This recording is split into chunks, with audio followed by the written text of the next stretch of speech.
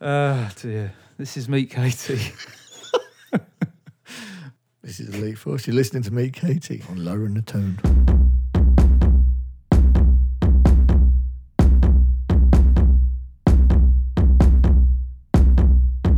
It's the third episode of Lowering the Tone with me, Meet Katie. This time round, I have a fantastic interview with Simon Shackleton, Mr. Elite Force. If you haven't listened to the show before and you don't know what to expect, please remember, it's a podcast, not a promo mix. It's as simple as this. I play a load of stuff I like in the hope that you like it too. And you never know, you might discover something new or stumble upon a style of music that you didn't realise you liked.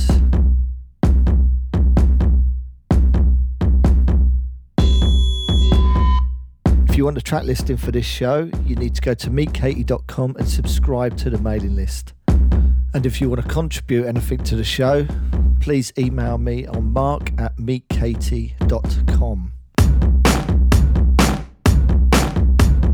Thank you for everyone that's retweeted, shared the links for this show, just the general promo that you've been putting into it.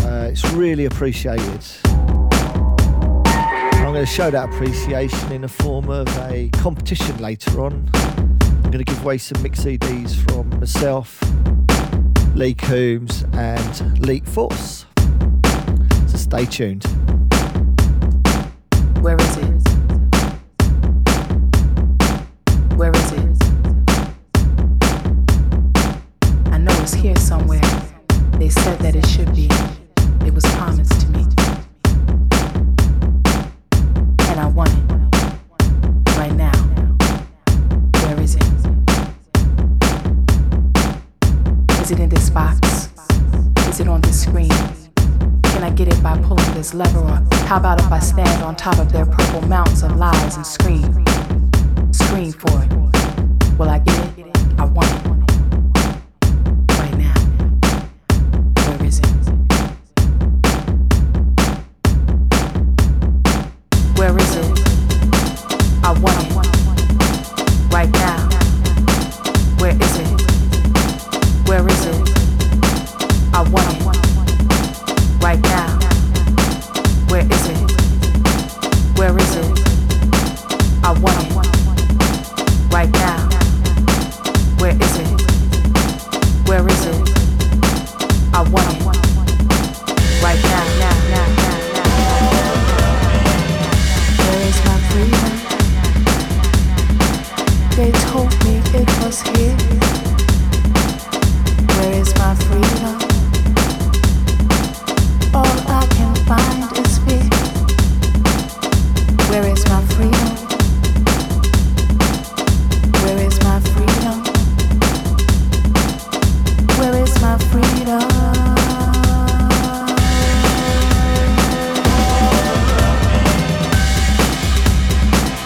Where is it? On this piece of parchment that the devil sent for the white-wigged, buckled shoe-wearing crew to design and sign sublime democracy or hypocrisy. Democracy or hypocrisy. Give it to me. I want it. Where is it?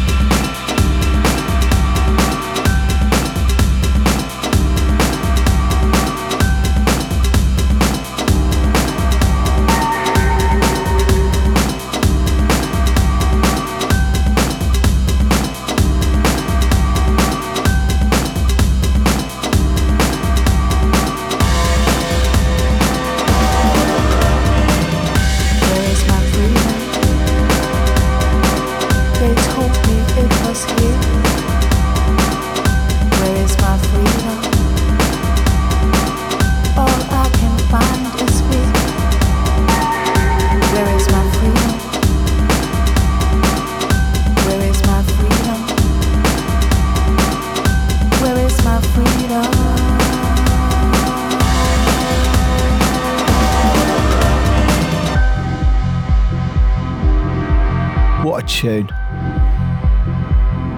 Evil 9 on the remix.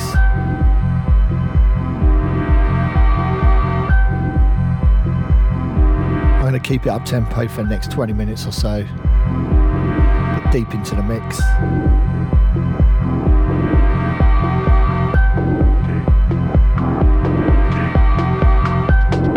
Here's some techno from the Ukraine.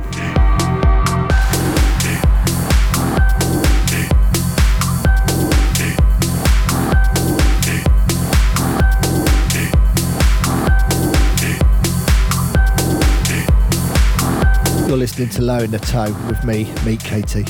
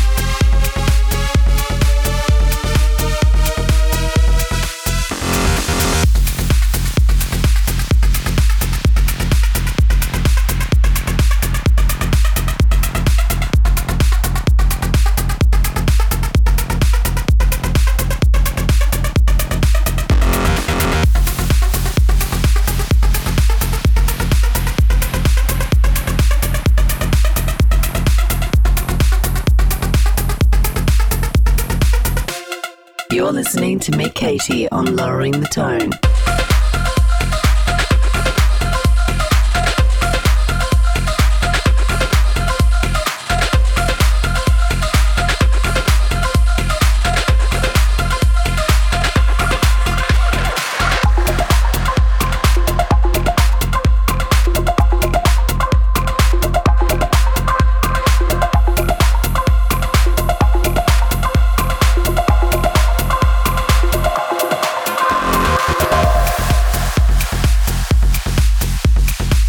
If you like the sound of what you're listening to right now,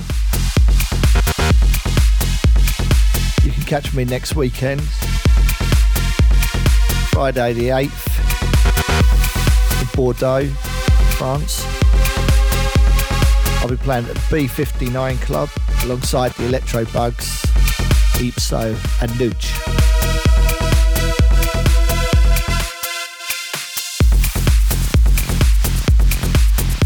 And then on Saturday the 9th, I'll be playing at the Mindfunk second birthday party alongside Headflux, Costas G, and my good friend Andy Beckett, Mr. ABS. And that's in Colchester in the UK. Last Mindfunk was absolutely phenomenal. So if you're in the area, try and make it down.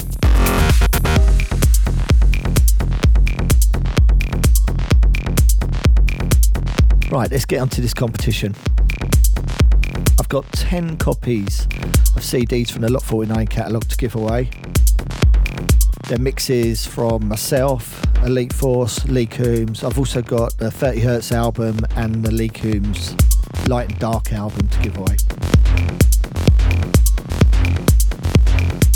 All you have to do is do a tweet, share a link, or make a comment on the iTunes page. Also rate it if you can. So anyone that I see contributing a bit of promo to this podcast, I'm going to put your names in a hat and get my little boy, Charlie, who's 6, so it will be fair, to pull 10 names out of the hat. Then I will announce the names via the mailing list. You just let me know which albums you want, and I will post them to you. The good thing about this is many of you are already doing this, so just think of it as a little thank you. Not a bad thank you either.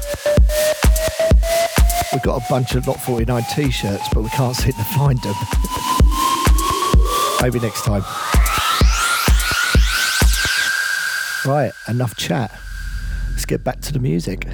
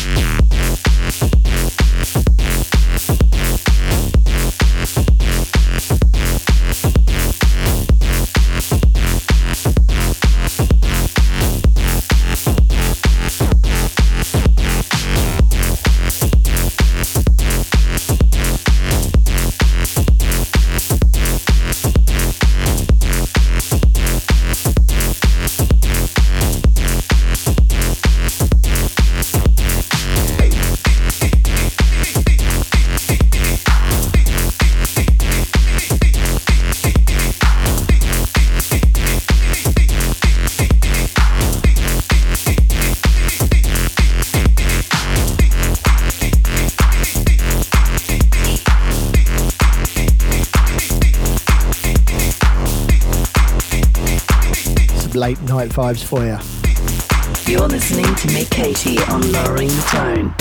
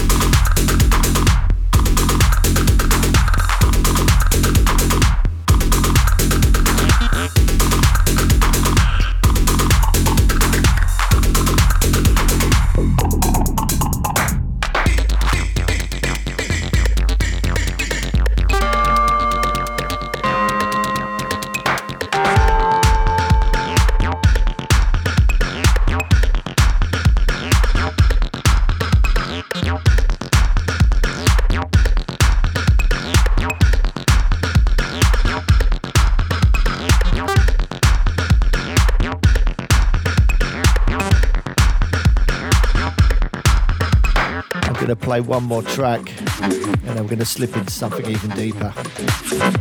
Probably the deepest music I've played on the show. Don't forget we still have an interview coming up with Simon Shackleton.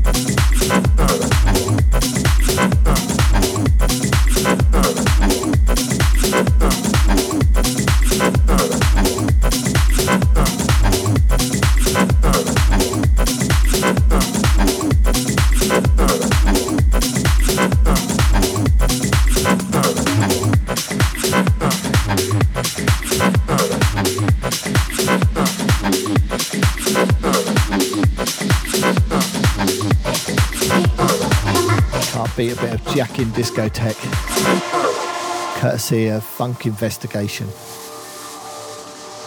Right, as I mentioned, we're going to slip into something deeper right now. A lot of you have commented that you enjoy the more low-slung areas that I've exploring on this podcast, which makes me happy. But turn it up, kick back and enjoy.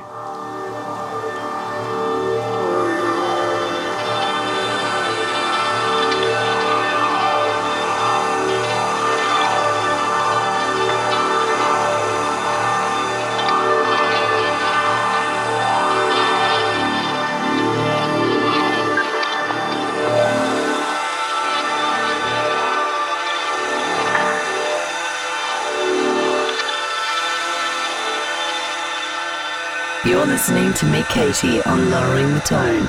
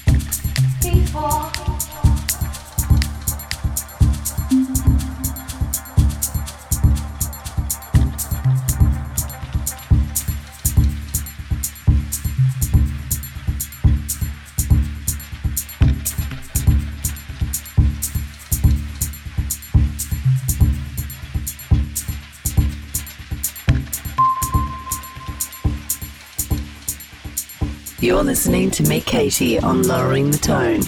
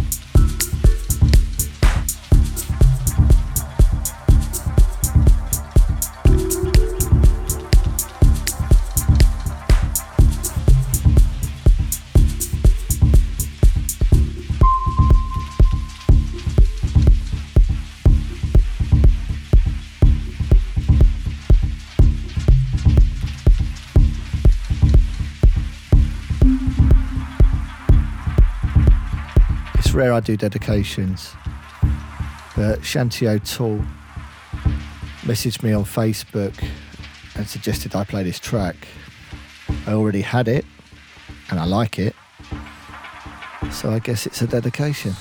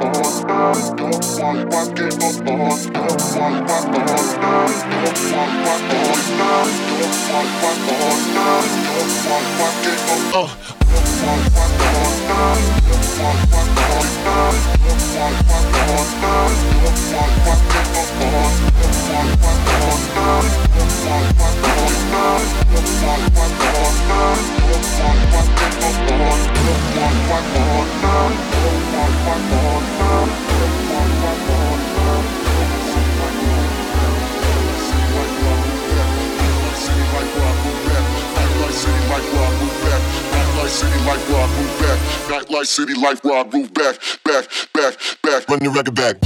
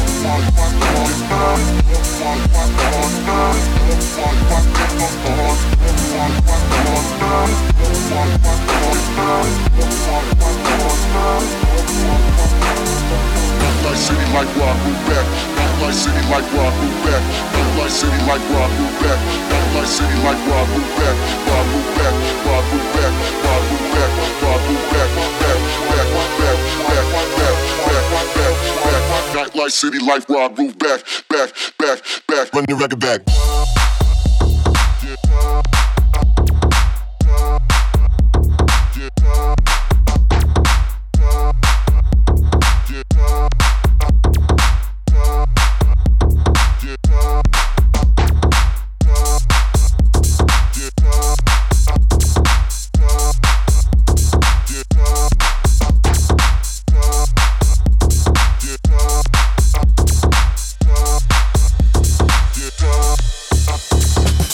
Yeah.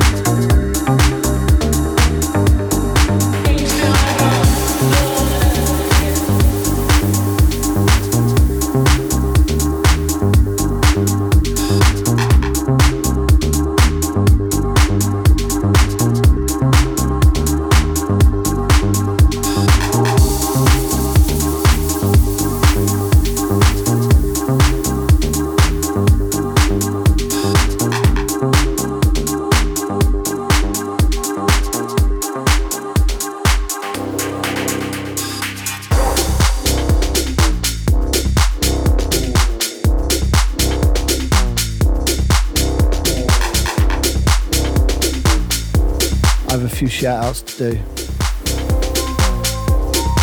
I'd like to say congratulations to Alan Cross, Dirt Revolver, on the birth of baby Joel.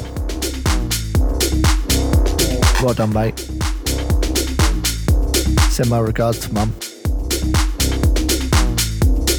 Also, I'd like to give a big shout out to Joseph McLean and the Funkatech Records crew. Joe's the guy that designed my website. You should check out his stuff. I'd also like to give a shout out to Ben Remember and Jamie Records. Records, should I say. I look forward to catching up with you soon, guys. I've been meaning to give a shout out to some other really good friends of mine, the Wickerman crew. Simon, LJ, Roger, Big Dave, all the crew up there in Scotland. Also, Mr. Matthew Miles, Paul Blanford and Benji, Death Proof Records. Matthew Miles is the guy that's done all the design work for the podcast.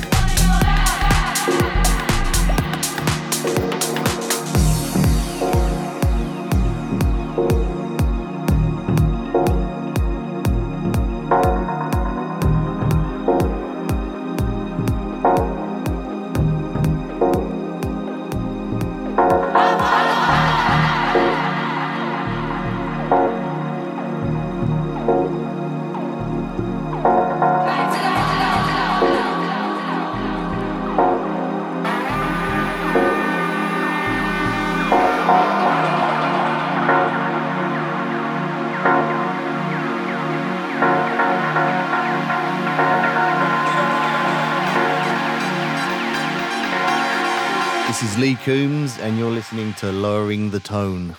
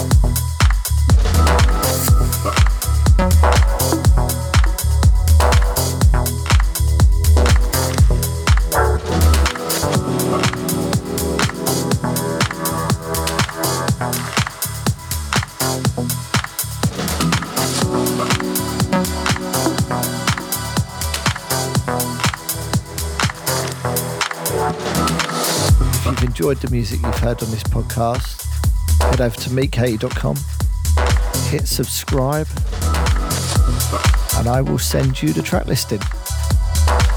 I've got my interview with Elite Force coming up shortly, so stay tuned.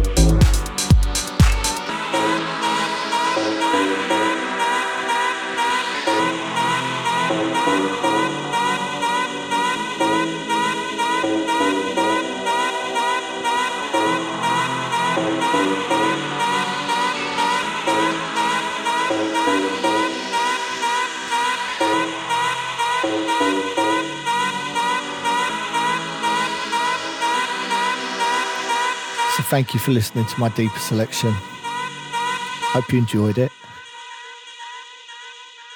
Let's get into that interview with Elite Force. Exclusive. So, Simon, how are you? I'm very well, thank you, Mark. It's very good to see you. Welcome down to the farm on this very pleasant autumn day. we set the podcast up in your kitchen. We have, yeah. So there may be a few kind of erroneous sounds coming out. There's various dogs and one puppy particularly who's a bit of a tearaway. So, yeah, apologies for her. That's not your wife, is it? No. Yeah, she doesn't come in through the dog flap. House trained. Yeah, not often anyway. So, where should we start? Thank you for everyone that sent over questions for Shaq.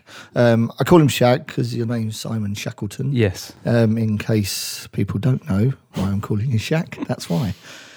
I could call you Elite. Yeah, that's not so good either. Simon or Shaq is fine. 4C. Dear, oh dear. So, let's get this started. Firstly, you're probably one of the hardest working DJ producers I know. Well, you probably are. Ironically, Alex Metric as well is. I know you're not similar in sound or anything like that, but you're similar in your work ethics. Yeah, you're just always doing it. It's just you never stop. Yeah, I mean, I don't really see, especially these days, I don't really see as much option. It's really hard as a profession. It's very, very hard to dip into and dip out of again. And there's just so much to do. Like we were saying earlier about how you used to give away some of your responsibility to a press person or to a someone else was running the label with you or whatever. And those options just aren't there anymore. There are no margins. There's no money to pay for that stuff. No. So, you kind of, I think most people who are surviving in the game are doing that, are just working very, very hard to just to keep things ticking over. Really, there's obviously a ton of stuff I would like to talk to you about, sure. and the questions are extremely varied. The reason I'm not going to read out who asked the questions is a lot of these questions are similar to other questions that other people have asked. Yeah. For other artists, so I'm just going to ask you the questions. Yeah, that's fine, man. UNA. Yeah. What's going on with the label? I think the word backburner probably applies pretty much to UNA. I mean, it's the last 15 months I've found it really hard to be all that motivated with the label. It's been partly to do with, I had a bunch of artists that I'd signed to the label who have. Who've their music's evolved. It's maybe evolved into something that I'm not as keen on as I used to be.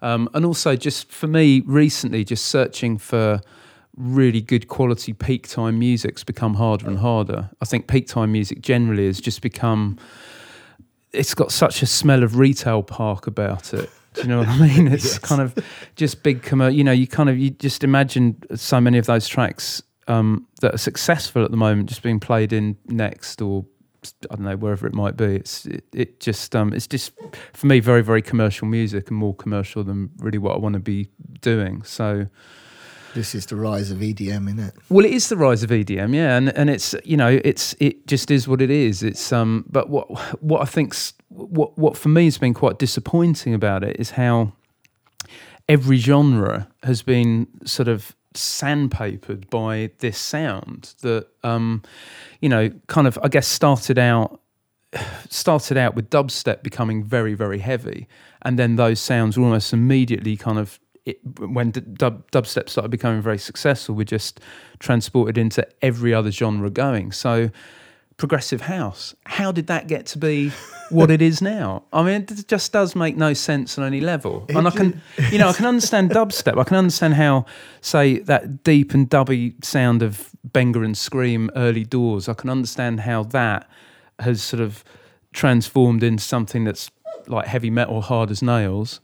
But a lot of that's just due to it being governed by the tempo. But then that sound has just infiltrated everything, and it's kind of changed everything. It's progressive house is half of it's trance now, with the breakdowns being big arpeggiated riffs rising, and then it sort of kicks into a sort of electro complextro type sound, and that now is deemed and it is almost like there's a template for that sound. Yeah, but in what way does it, in what way does that differ from what electro's become as well? I mean, electro's kind of become more like hard house, I suppose, but it's kind of, I don't know. It's just for me, it's just a shame because in all of that happening, that focal part of the music, which is the groove, has just been lost in so many cases. It's just been obliterated by the need for a lowest common denominator hook. And I'm not interested in that. Never have been. It just doesn't do it for me. Is this in line with why like you've decided to put Zodiac Cartel to bed? Yeah, I mean the thing with Zodiac Cartel is I a lot of the peers that I was making music along with when I started doing Zodiac Cartel have either quit or they've just gone off in complete tangents and are doing music that is truly horrendous. So it's kind of, I tried with Zodiac Cartel. I tried doing some stuff that was, say, a lot deeper than the Elite Force stuff, and I really enjoyed making the music, but it's not really. It's not really Zodiac. Zodiac Cartel doesn't wear comfy slippers. That's not the vibe. It was much more to do with peak time. So, yeah, I just got to the point with it where I just couldn't work out where to go with it. Well, I think I can speak for a lot of people. That sound will be missed because it did sit in the gap between breaks, house, electro, very percussive. I think I always played that. I played quite religiously. And I really like the sound. Obviously, really like the sound as well. I was the one that made it, but it's and it's not just to do with marketing and where you position stuff, but like you were saying, it existed in that hole between breaks and electro. Well, that hole's now so vast. It just doesn't. There is no hole to occupy. To promote it. No, exactly. Yeah. There's nowhere to really make it work. I mean. Where are you going to pitch yourself to go out and DJ? Who do you want to play alongside? And I've done a few of those shows where I've been playing alongside kind of, noisy EDM guys, and I literally just wanted to punch my own face off. And I didn't want to, standing there in the club, just not really wanting to be there at all. It's not my idea of a fun weekend. So that's a shame. No, sorry. A shame. No, seriously. But, I would. And I suppose you can, to an extent, you can argue, well, just make the music that you want to be making and whatever. But, it's not that simple. It's not that simple when you're running a label as well, and you are trying to promote it, you're trying to market it to an extent, you're trying to sell enough copies to at least pay for the process of having it mastered. Yeah, well, I had this conversation with Marvin. About running a label, I don't think people quite grasp, that they're just running a label now. You're not. It's no get rich quick scheme. You can't just knock out tracks and build upon that and make a ton of money. Yeah, there just is not. Not money coming back to the label from digital sales. Even a decent. Like after we pay everything out, everything's. We make about 30p a download. Yeah. You're not getting rich. Well, you are struggling to cover costs. It's the bottom line, isn't it? I was looking at this the other day, and there are releases that we've done in the last 18 months that won't have covered the cost of promo and the cost of mastering and artwork and and all of the other stuff that kind of comes on top, but actually won't have covered the cost of doing it. And that's that's not to you're not even beginning to take into account the time and energy and all the rest of it that the artist has put into making the music. And a lot of the time that's you. Well, also is that when it's not your piece of music, the time you're committing to promote an artist as well. Yeah, you're not accounting for. You're not an hourly rate for the label that you own. Yeah. So that money's lost as well. That time's lost. Yeah. So I guess you got to sort of stand there and go, is it worth it? Well, it is exactly, and it's this isn't necessarily like this isn't me being particularly negative about. I'm not trying to put across a negative message because a lot of what I do is about trying to be forward thinking and trying to do stuff that is exciting. So, the U&A, if I was getting a deluge of great quality demos and stuff that was getting me really excited, I'd be releasing it. I'd be releasing it tomorrow. And I've got the label's done very well for itself over the years. It's got a decent name. We've got a good following.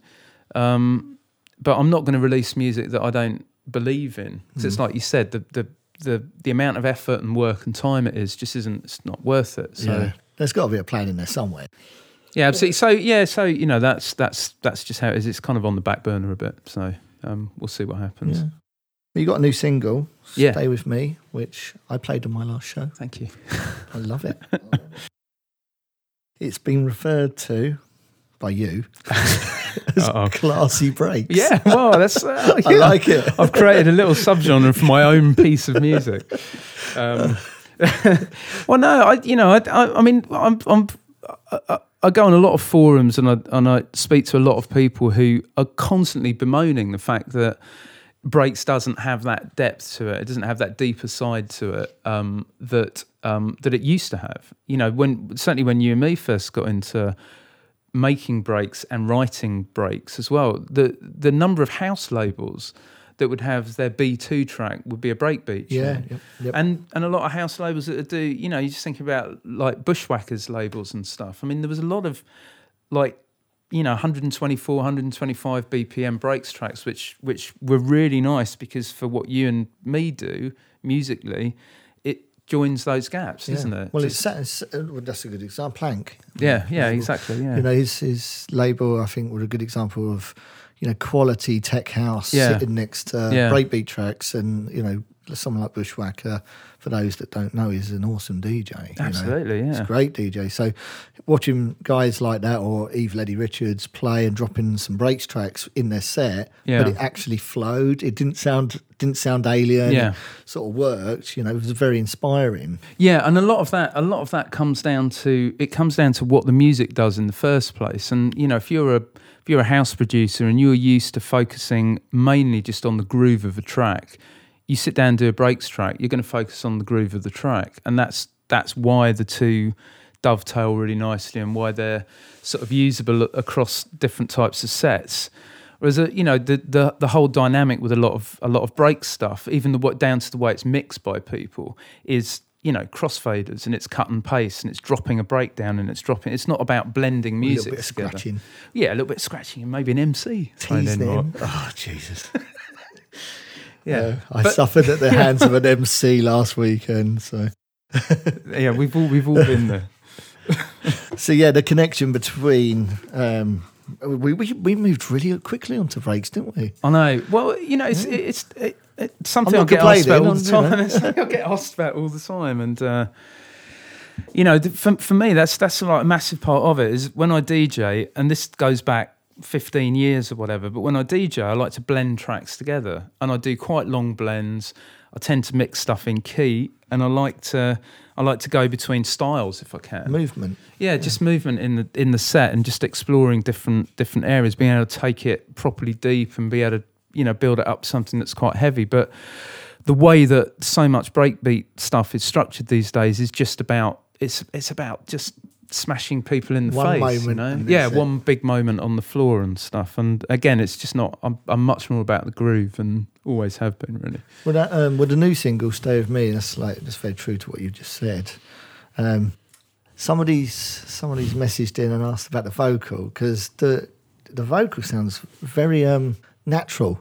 Yeah, in an electronic track, you know, which is it's an art. It's an art. Yeah. It's a weird one. It's actually, I don't know if I should say it is in case I get clobbered, but I can't somehow imagine Motown or whoever it was to be clobbering me. It's an Al Green sample, and yeah, it just, you know, I had the vocal kind of on file for a long time, and it was just about trying to find the right sounds to go with it. Yeah, exactly. But it and then the vocals towards the end, I overdubbed some of my own voice on there as well, and did all the kind of big vocal stuff at the end. It's epic. So. The ending's epic. Well, that's a bit more the kind of Stereo Phoenix influence. Yeah, a bit more the sort of progressive side of what I've been doing recently, and not you know, not being afraid of the music. So it's good. It's going to be interesting to see what people make of it.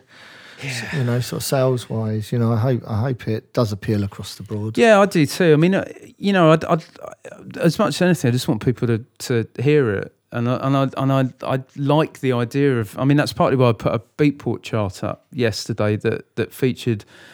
You know, there's a lot of broken beat, a lot of breakbeat stuff that actually gets classified elsewhere these days, and you have to do a fair bit of crate digging to find a lot of it. which I've always liked doing, and I'd actually rather these days spend my time doing that and searching for tracks that I find that are mine than going through promos and getting something for nothing. I'd rather own the track. I'd rather, you know. Yeah, I don't mind paying for tracks that I like. No, me neither, man. You know, I don't understand what the problem is. I know. I mean, it's not like you're asking for the world from people. It's, you know, drop £1.50 or a couple of dollars on a piece of music that someone spent a week and a whole bunch of stuff actually, you know, their time just putting together. I'm still a collector of music, even though it's all digital these days. By and large, you know, I'm still a collector of music, and it's you know, my Serato, I think I've got probably 3,500 tracks on there now, and I've only been using it for maybe 2.5 years or something, and that's the level of consumption of music I tend to get through. So, well, you do like to play a long set. I've been known to get self-indulgent now and again. Yeah. What's the longest you played for? I did about, in Berlin this year, I did 7.5, I think, something like that. But I had to go to the airport to get my flights.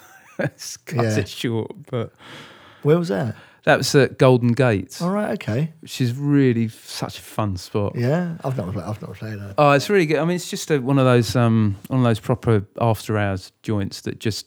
I mean, that the party that I played at had been going for nearly 48 hours when I came on.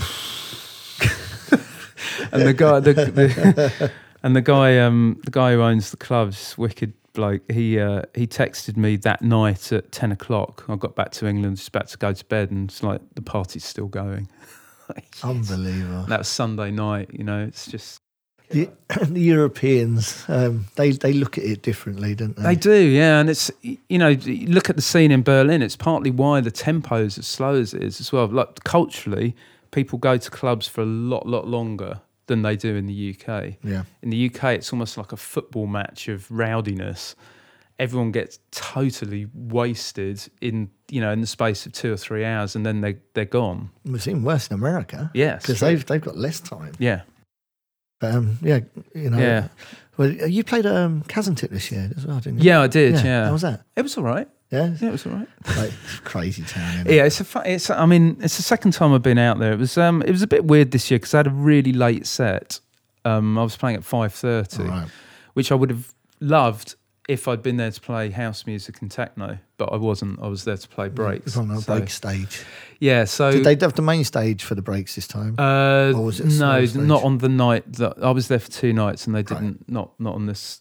I think the night before they'd had the big opening night. So but yeah, so, I mean, it's a fun thing. You know, it's got a lot of character, Kazantip. It's a proper mission to get to, and it's not easy. Although it does, nothing about it feels that easy. And you know, I think for me to go there and really kind of cut loose and get into it, I think I'd need to be there for about a week and just properly submerge myself into it, not worry about DJing, just going, because there was some great stuff on. You know, there was a Jamie Jones night was on, Loca Dice was playing. There was some really cool stuff that I wanted to see, but I was kind of locked into doing what I was there to do, so I didn't get as much chance as I'd have liked. So was it an in and out?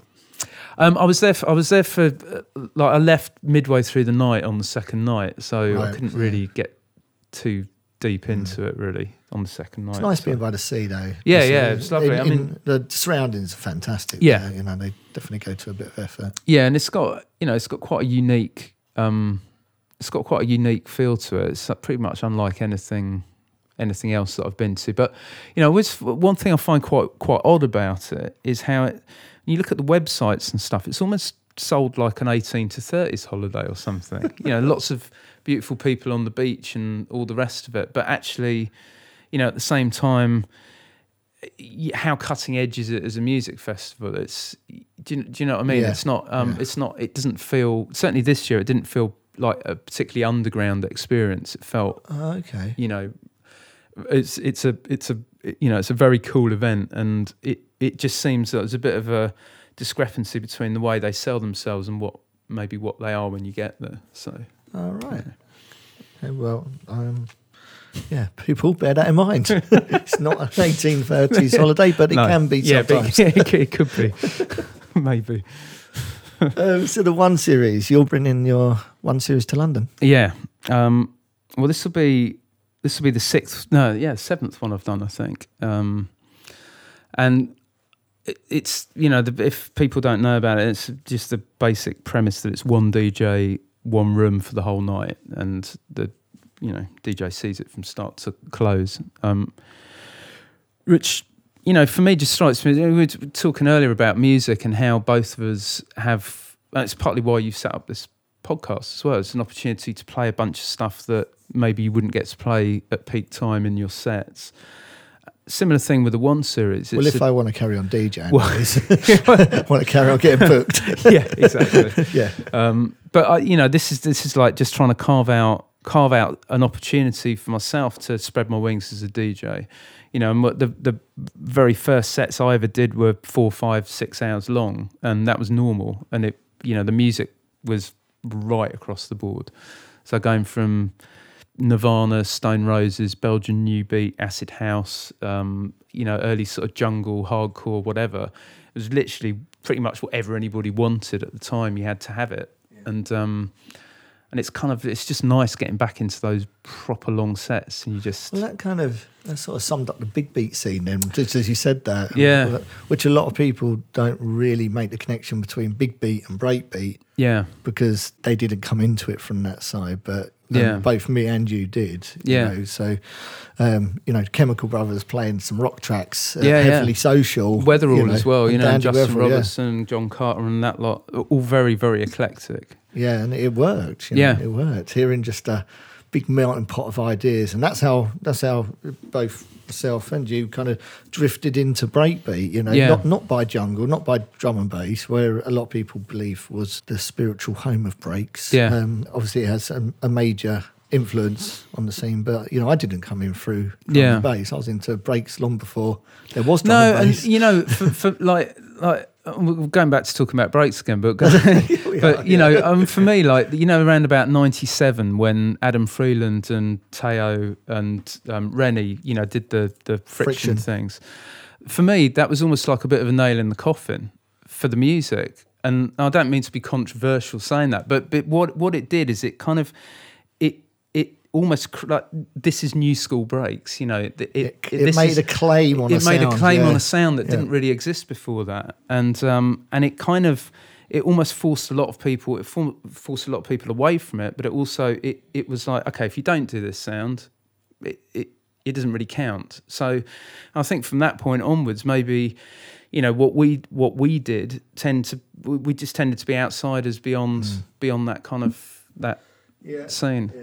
I remember Rennie Pilgrim phoned me up, and I'd never met him before. He phoned me. I knew he was because he was kind of getting a lot of coverage from Friction, and because of Friction, should I say. And he said, "Oh, you're making new school breaks." I was like, "Am I?" Wow. Thanks for telling me. Yeah. But I listened to. I don't know about you, but I listened to back to a lot of those tracks that I know quite a few people within that scene would say were absolutely seminal, like hip hop phenomenon and stuff like that. Leaves me so stone cold I can't even begin to describe it. It just sounds like a bunch of scientists going nutty on a keyboard with ADHD and a bunch of acid or something. Just has no real soul to it to me. I just don't understand the music. I'm not saying it doesn't. It just doesn't work for me. Doesn't for you. Yeah. It was funny because there was breakbeat life long before that hit. It's just that, like you say, people make a claim to a sound and then it's theirs. Yeah, quite. Well, maybe we can do that later in the show. Talking about DJing, I've got a few questions from the Facebook I'd like to ask you. Uh-huh. Do you have any favourite memories of DJing, or maybe a period of time where you were playing and you were just absolutely loving it and things were working for you and everything was aligning? I added some to that question. Yeah. I mean, it did actually sound like that on the Facebook. I don't know. I'm not a great one for looking back on stuff. To be honest, I'm not a great one for like the rose tinted specs of it's great in 2006, and it was the sound was better then, or the vibes were better, or the crowds were better, because it's not necessarily the case. Things are going pretty well for you now. Things are going fine, and I'm you have disappointing shows, and Well, everyone has stinkers. yeah, we you all do. know that. Everybody has them, and you have a run of 2 or 3, and things suddenly start looking quite gloomy. Yeah.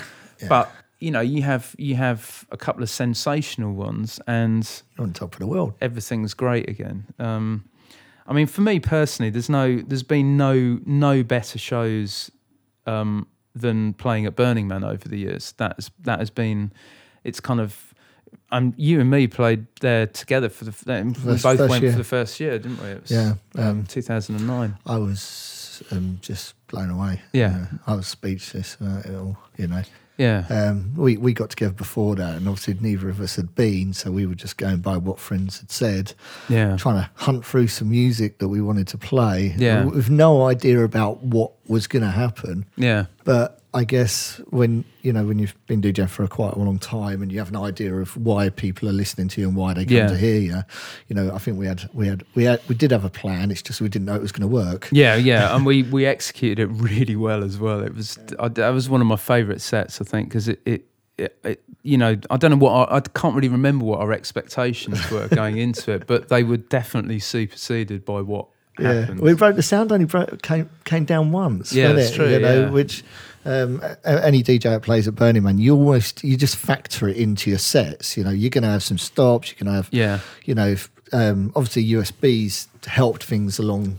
Big time. with the CD players because no moving parts now, so Yeah. that's good. We were playing CDs at the time, and we still managed to get through with only one stop. Yeah. which, not bad in a 3-hour set. I think No, it was. it was a long set as well, particularly for something like that at Opulent Temple, where it's like Everyone gets burn an night hour. and everyone gets an hour, and we were given a good old crack of the whip, and it was amazing. But off the back of that, had to come back the next year, and then District kind of happened the next year. Yeah, that was the first year, wasn't it? The first year of the year after, wasn't it? District. The first year we went was Rock Bottom. That's it. Which was that tiny little tent in the middle of a huge bit of desert, basically. And everyone was like, "Oh, you should have seen it when it was the deep end." Yeah, "Oh, it's like great." I kind of Yeah, missed we the weren't- boat. Yeah, that's great, but Oh yeah, it was like there was a sea of people here before. yeah. But that being said, I really enjoyed that set as well, and Yeah. we both of us made a lot of friends, and that's just carried on year for me, and kind of ramped up. So, the sets I've done closing District the last 4 years have just been amazing. I Well, mean, you've become you're a regular. You're part of the crew. You weren't a District teacher now. yes. So do you have to work behind the bar as well? I did take a shift last year, but I actually bottled out when it came to it. I was just too burnt out. I had it quite late in the week, and last year I did 13 sets, so I know it was too much. So I dialed it back a bit this year, but yeah, it's you get to, I mean, I couldn't have done that and be taken seriously by anyone. So Yeah, just stand there trying to make cocktails to give to people. Exactly. Can you imagine what that tastes like? yeah. But we should say we should give a shout to the District crew. I don't think we have on this show so No, far. absolutely. I mean, those guys and girls have just been they've just been amazing, and they've become such a kind of core part of my family worldwide when I travel. They're not just based in San Francisco; they're kind of all over the place. And yeah, it's just a genuine privilege to stand up on that stage and play to a couple of thousand people with the sun going down, and just this year as well. They had Function One. Basically an amazing system. It was just perfectly dialed in. They had a guy who was walking around for the whole week with a laptop doing sound tests, 8-10 hours a day, just dialing it in, making it sound perfect. And the difference was it just included everybody right to the back where the bar was. Everyone felt just part of the party the whole time. And So it had the atmosphere from the whole. Yeah, just ramped it up another notch. So. Well, saying that, like I said about you being a regular, I guess you could call yourself a resident in some respects. Yeah. Have you ever come across any residents or local DJs at any of the clubs that you played at? You kind of watch them play and saying, "This guy's fucking awesome." I'd love to say it happens more often than it does. There are people that I have a huge amount of respect. There are people that's happened. I mean, people like Micah in Australia and Amber. I know you've had on the show. Yeah, I had him on the first show. Just, I've never been disappointed with what Micah does at all. He's he understands the crowd. He reads it really well, day, night. Whenever warm up, close, exactly. Just kind of has it down. The same thing like in Hungary as well with Kevin Fine Cut Bodies, and going back a bit Naga as well, Naga. And then more recently Meta as well. Those guys all the thing that they've got in common is they've run their nights for a decade or 15 years even, and they've been there week in, week out. They completely get the crowds and they know how to build things up. Equally, the Low Down and Dirty guys, going back to Tangled times. Some of the residents from Kingpin as well, and Technique, going back years. Urban Guerrilla guys were absolutely awesome. There have been. There's been a lot over the years, but recently, in terms of newcomers, I just get the sense that a lot of kids that are coming in are seeing it in quite a different way, and they're maybe not getting the opportunities to do 2 hours or 3 hours while people are coming in. Right. Remember Will Saul as well doing the openers at Hum. Amazing. Yeah. Yes. Used to love that. I'd get down there early just to see him play. Same. Lots of people did arrive early because, Will Saul would play an incredible set, just a very eclectic, interesting set, I think the difference is that some people would, like Will with Hum, he'd turn up and he didn't care about being the star. Yeah. He just wanted to play a really cool set. So if anything, he was digging through his own catalogue of music and thinking, this is cool. But that's the function of the warm-up DJ, isn't it? It's to, what Will did brilliant is it was like he embraced the room, and you could see people, when they walked in, they felt like someone had gone up to them, given them a big hug musically, and you could just see him. He'd literally be there, you'd drop in tunes, and you'd see people making their way slowly from the bar towards the dance floor, and then it's like he'd gone fishing and he just picked a few out, and they were on the floor, and then always by midnight, when the headliners started coming on, it was just primed and ready to go. Working. It's just brilliant. Yeah, and now he's running Horse, is his label, and he signed Dusky, and the success that's gone to Will is very well deserved. Oh, absolutely. I mean, I've got all the time in the world for Will, and his DJ sets have always been great. I think he's got a really good ear for melody as well. I think he combines those two things really well. I think it's excellent DJ. I'm going to try and get Will on the show while I'm in Australia, hopefully. Talking about Australia, Rainbow Serpent. Yes, let's do that then. This is the second time I've actually mentioned it on the podcast, because I was very pleased to get booked, but you were booked before me, and I saw you on the lineup, and I was looking at the lineup, and I got Zabelia, and there's a ton of good DJs playing it. OPO's playing it as well. Yeah. And they got a lot of Australian DJs like Jamie Stevens and Phil Kay's doing it. Nice. Just a really good eclectic bunch of DJs. Someone said on the Facebook, "What, you got any plans about what you're going to play?" Not really. Any kind of any idea what vibe or flow? That's an awkward question. Well, it is. Yeah, I mean, a lot of it depends on what your slot is, how long it is.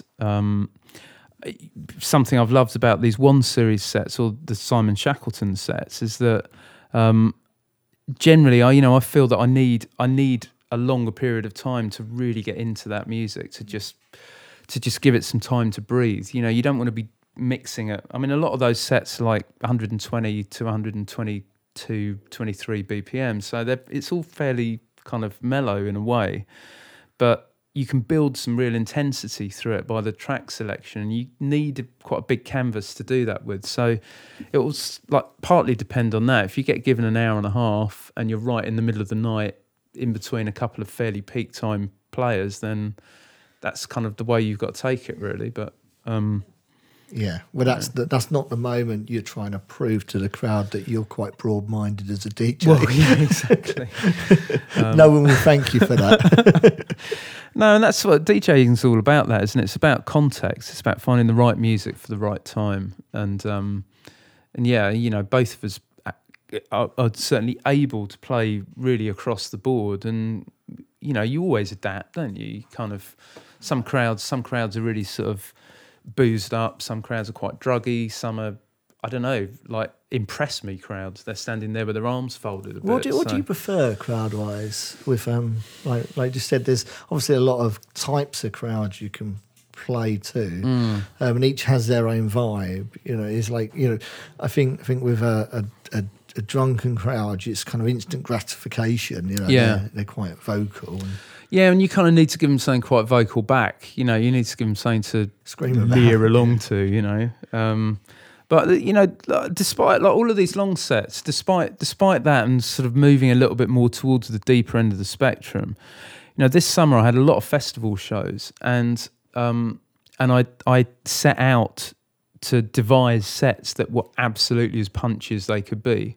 So I'd spent, I think, 3 or 4 weeks editing stuff, just even tracks that I was already playing in my sets, coming back to them, chopping chunks out, rearranging them, doing a load of new edits and stuff.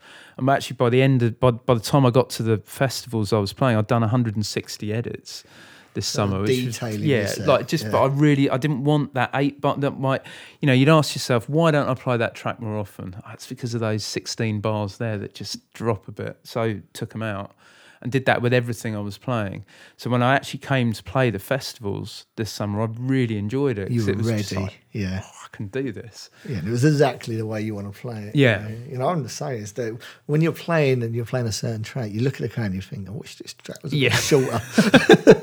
Yeah, exactly. Or that bit just isn't right. Yeah. So that's what it was about. It was just about fine-tuning everything. And also I did away with Serato as well this summer. Yeah, you were playing off USB when I saw you. Yeah. Wicker Man. Exactly. I mean, I did it for the festivals because I just didn't want to be getting computers out and rewiring for an hour's set or something. But I haven't been back. I haven't gone back to it at all. All right. You just made the switch on to... Yeah, I mean, it's sort of looking at it and trying to work out. I mean, there are some real positives of having that technology there, but the USBs seem to become a lot more stable, and a standard everywhere as well now. That's the big change, isn't it? I'd say good 90% of the places I played at, they're available. Well, definitely, and I think if you put a pair of 2000s on your rider, even 6 months ago in some of the shows that we'd play, I think you'd have had promoters saying we can't do that. Yeah, but that isn't really the case anymore. I think it's because more DJs are requesting them.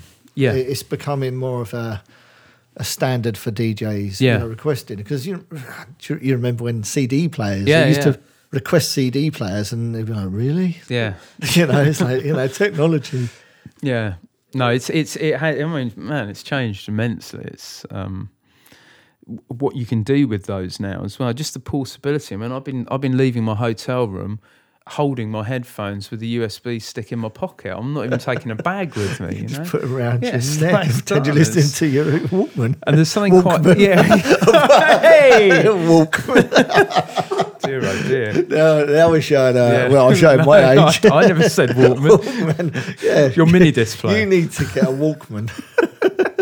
Dear. Fuck iPods. Yeah, that's a Walkman. It's a whole angle. We'll do a back-to-back Walkman set or something. Oh, it's going to change the CD.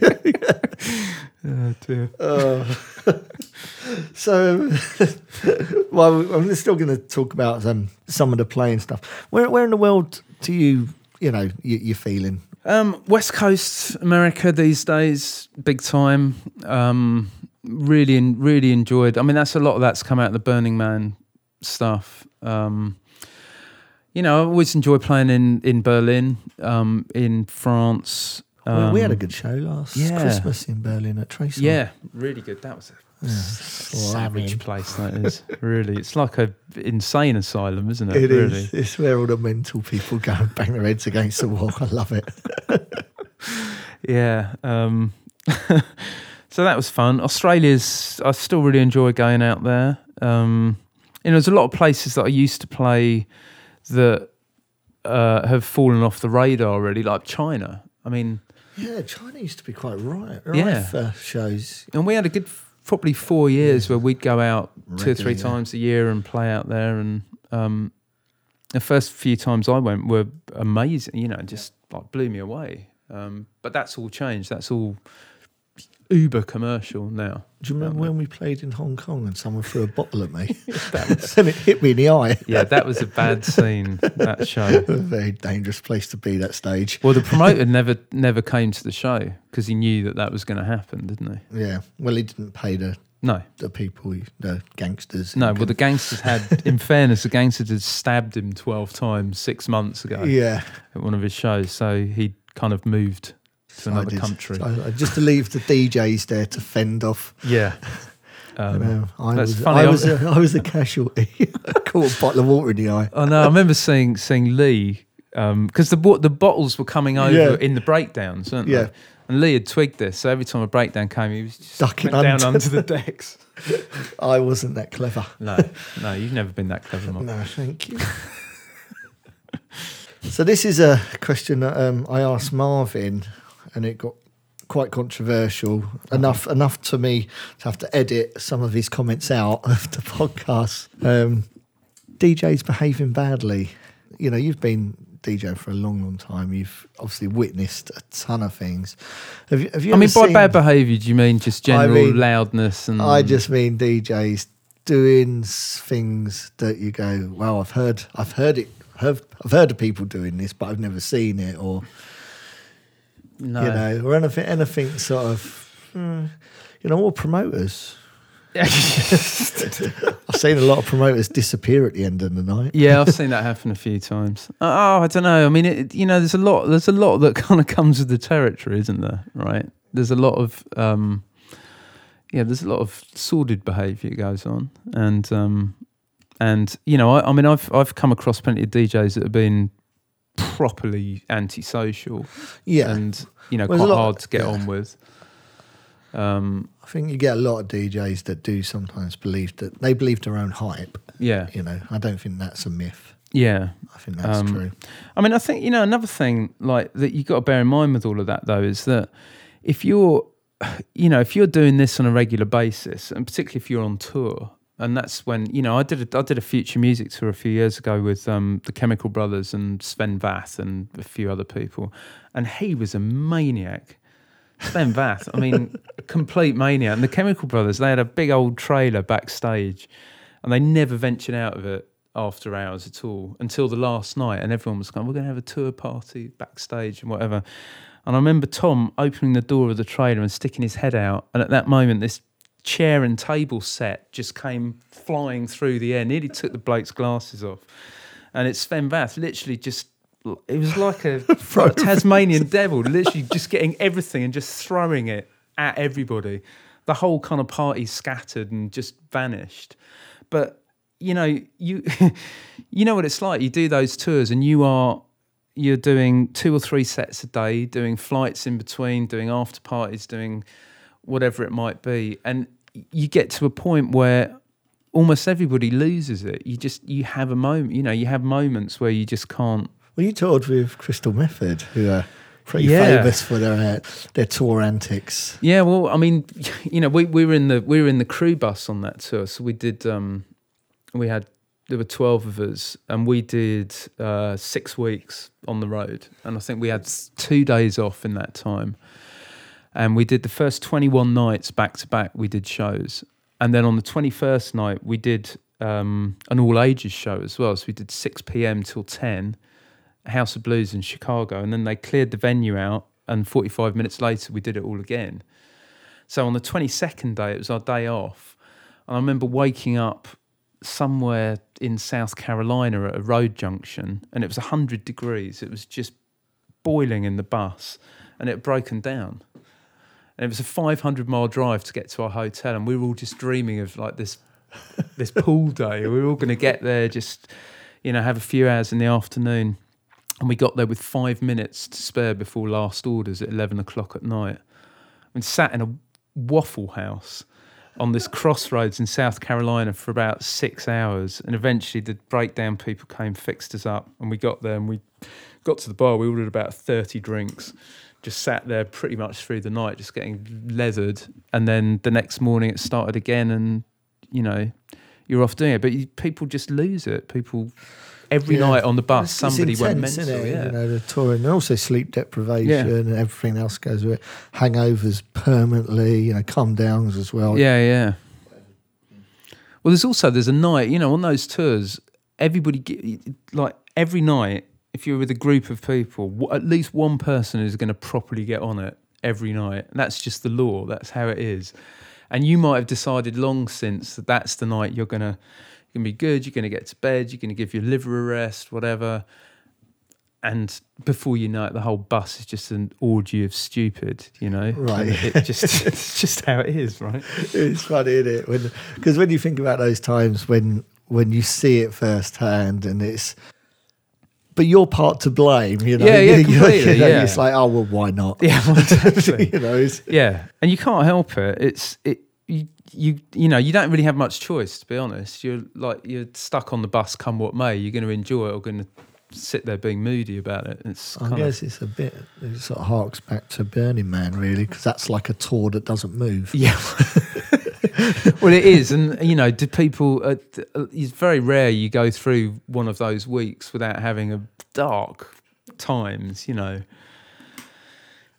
not slept properly for 5 days, and you're in the middle of a 6-hour set or something. It's just not that easy. I don't know if you've ever had this, but sometimes when I'm really tired, or when I've been doing a lot of travelling, I'm sort of DJing and playing, and I'm in my own world, and I kind of sort of have like a moment of clarity. I sort of look up and think, fuck, I'm DJing, and I'm responsible for the entertainment, and I'm just sitting there, and I'm in a daze where I'm so tired. Yeah.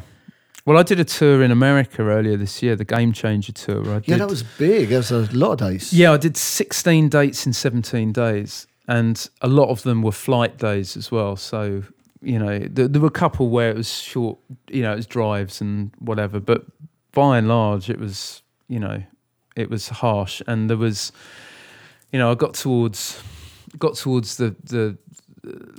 into the second week, and I was on a run of 11 shows back to back to the close of the tour, and the travel just. I was trying to get in from Canada back into America, and I'd literally come from the club in Canada.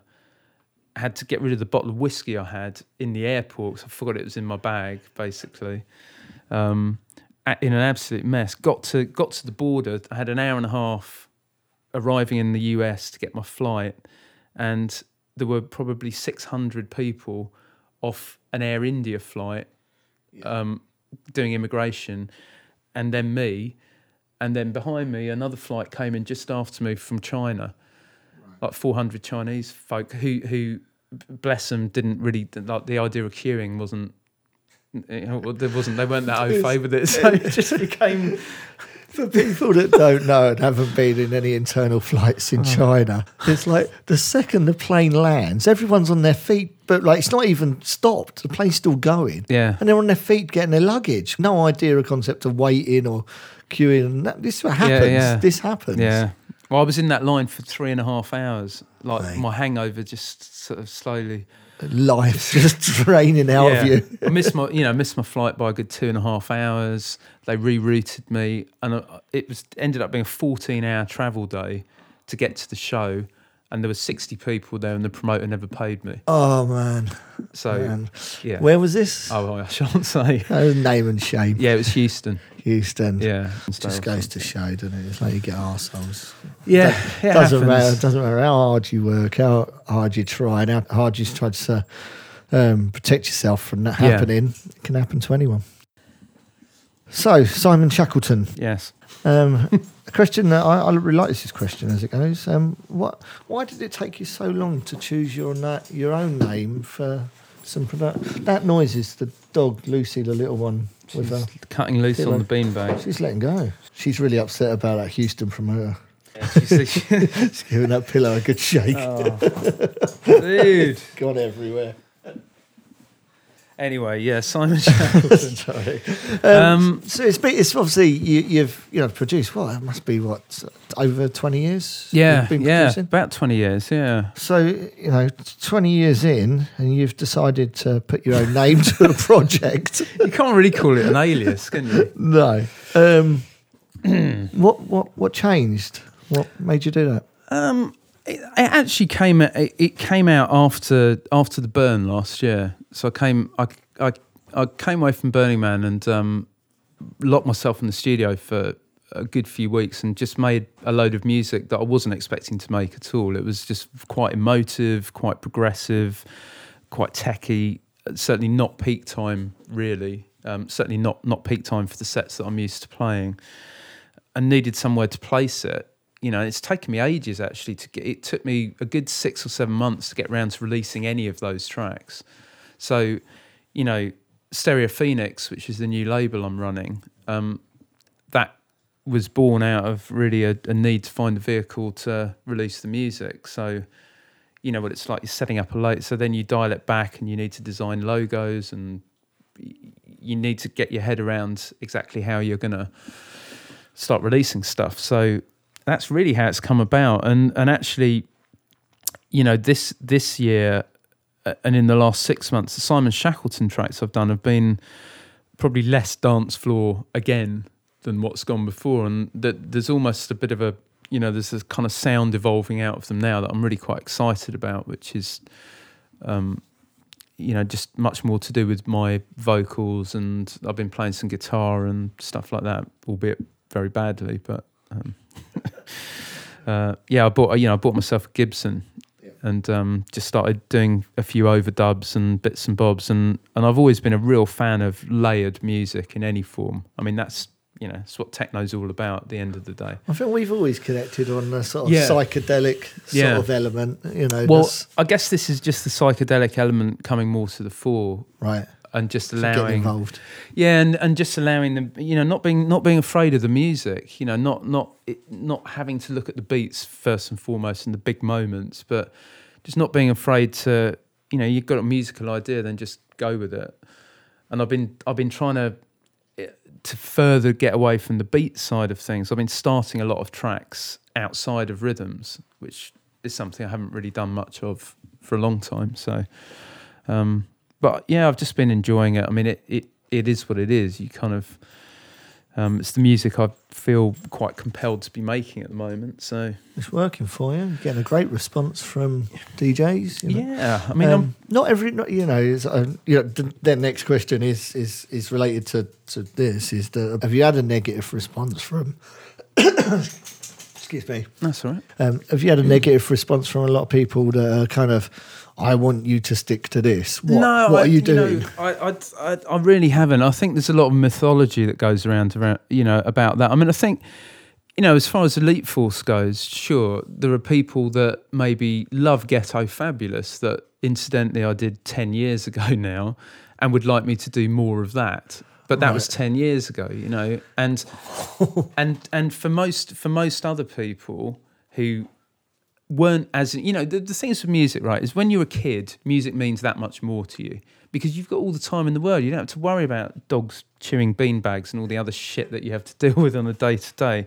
So music is like, you can be a tortured student or a, kid at school, whatever.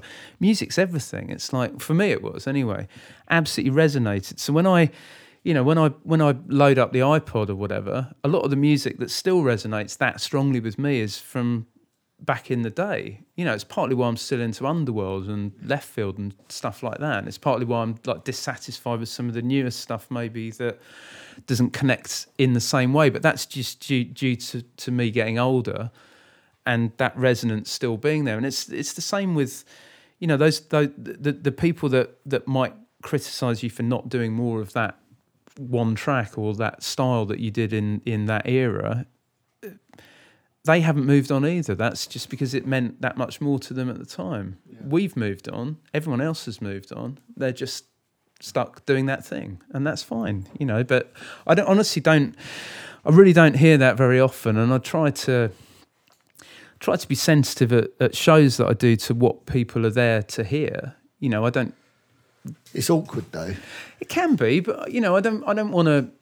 I don't want to like the set I did on the Playa this year, the Sunrise set, has had an amazing response from people. Just in listens and in the feedback, it's really blown me away. But I wouldn't turn up to a regular Elite Force booking and like do an hour and a half's worth of that, because it's not why you've been booked. So A Sunrise set. yeah, exactly. It's just, music for a time and a place and a. Yeah, I understand that. So look, we'll move on. Talking of music, Dust Bowl, which is our joint project. That's our joint project. Sometimes our joint project when we have time. Yeah. This is a question from the Facebook again. Why don't we get together more often? Well, you tell me. It's time, isn't it? Yeah, it's just time, isn't it? It's like you just said. It's I've got more questions here, and I could probably ask you today. Yeah, and that's just asking you questions about stuff you're doing. Right, exactly. Well, that's the thing. I mean, I really enjoyed doing those. And that was at a time when you and me were very involved with production stuff anyway.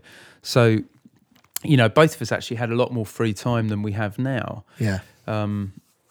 I was UNA was going, but I had a label manager sort of in the first year looking after things, and and I was the same. I had someone looking after the label. Yeah. Whereas now we do it all. Well, no. So 5 days a week was music time. I remember we used to look at our diaries and stuff, and it'd be like, well, should we do Tuesday and Wednesday next week and the week after? Yeah. Well, now we look into like the next month to try and get some time. Yeah. The answer is as soon as possible. Yeah.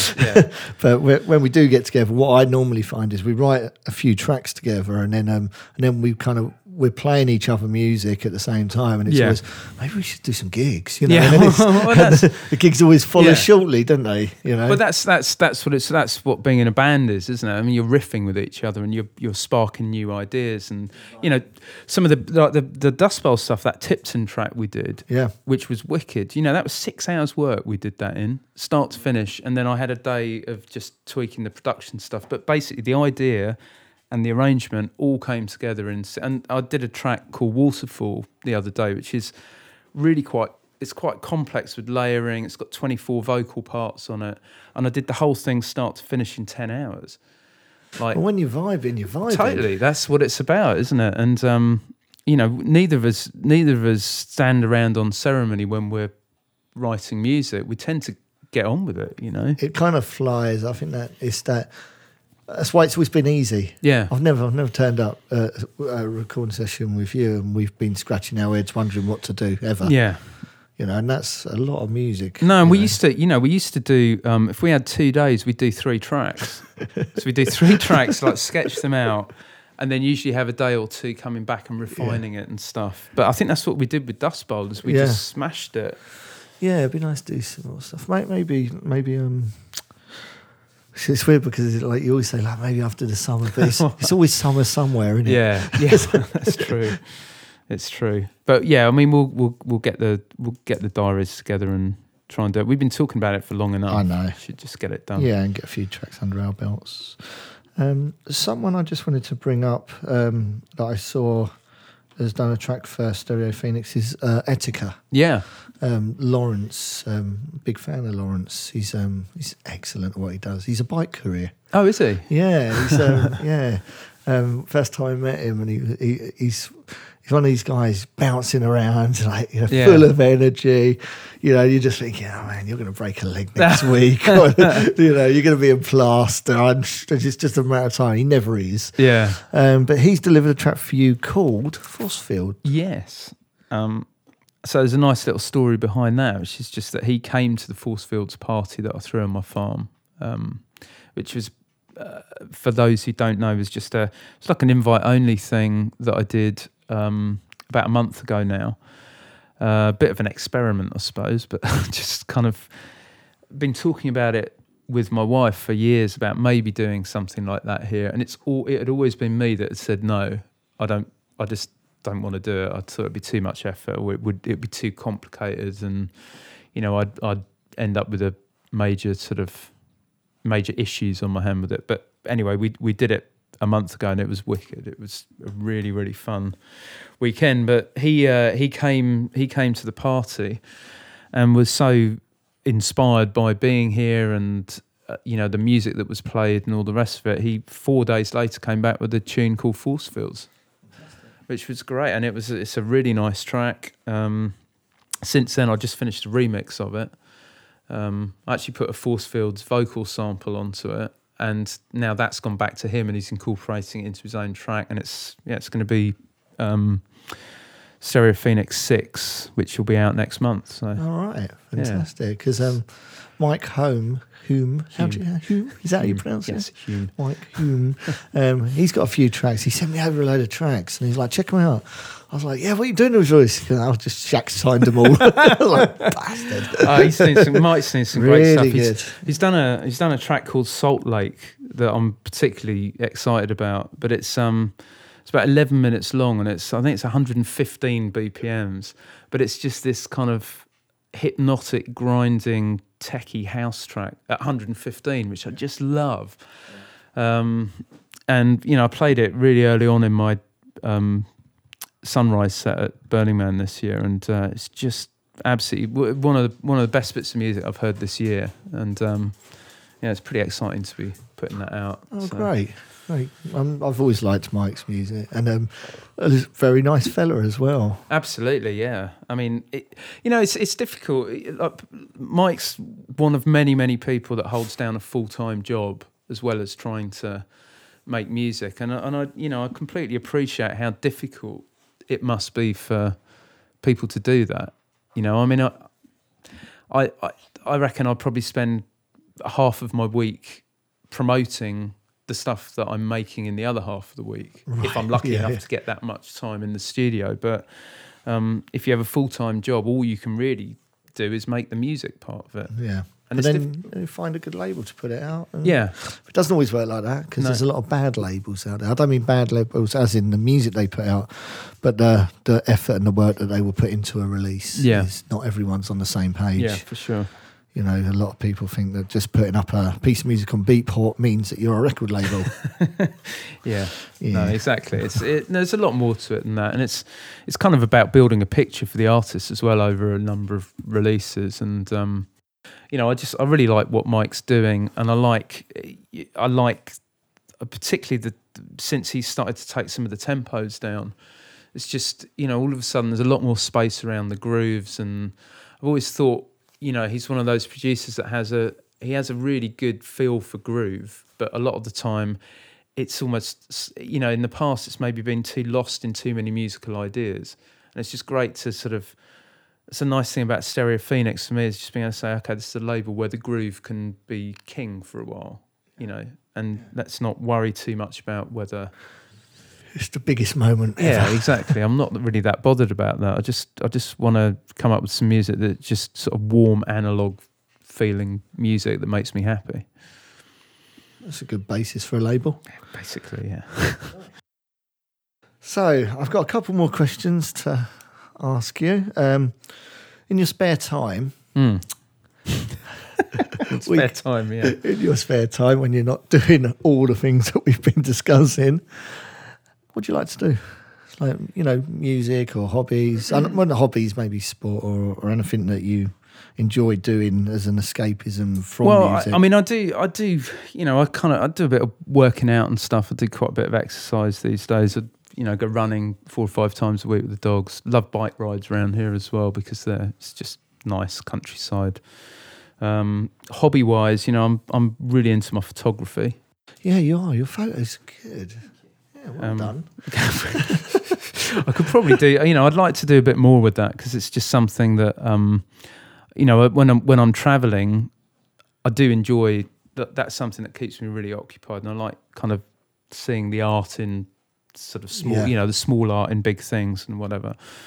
And also gardening, which is kind of comes with the territory of living on a farm, but. Quite rewarding though, isn't it? When you can look back on what you've done for a day. Oh, I did that. Well, I like the way it makes you feel as well. I like the physical feeling of just feeling pretty drained, and you crawl into bed, but you know that you've made a difference. like we were saying earlier about the farm, one of the when it isn't so much fun is when you feel obliged to do it and you maybe don't have enough time to do it properly. That's when it starts feeling quite tough. But particularly in the summer months, and I love it in the winter. I love it when it's really cold and crisp. You go out and you've got a bonfire going and you just properly get involved with tearing out some brambles and whatever. I kind of like that. Burning leaves. Burning stuff. Just love burning stuff. And my final question, this is the most important thing, we've been building to this. Mermaids. True or false? False. How do you say that, mate? That's a one-word answer. You meant to say, look, we're very short of time. Can you please sum it up in one word? Right, 2 words. I just don't like the way you dismissed that. 2 words. Photo, shop. In very close juxtaposition. There's going to be this moment, everyone's going to go, Mark, you were right. You were absolutely right about mermaids. They're real. Show me one. Evolution. Show me one. 2/3 of the planet's underwater. Yeah. Do you really believe that like there's stuff out there we haven't seen? No, I didn't say that. I just said mermaids and Well, why nonsense. can't they be mermaids then? It's false. That's why. That's because the answer to the question is false. Next you'll be saying there's no God. Well, let's save that for another day, but clearly there's no God. All right. Well, thank you for your time, Shag. It's You're welcome. really appreciated. Can I get a few stings off you? Of course you can. All right. Let's do them. My name's Elite Force, and you've been listening to Lowering the Tone. You can mix it up a bit if you want. Okay. Lowering Elite Force.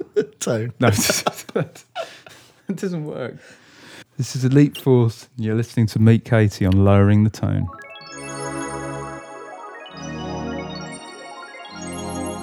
So there you have it. Lowering the Tone, episode 3, finished. Thank you so much for listening. Hope you've enjoyed this show. I'll try and keep it interesting and diverse and educational. Take care.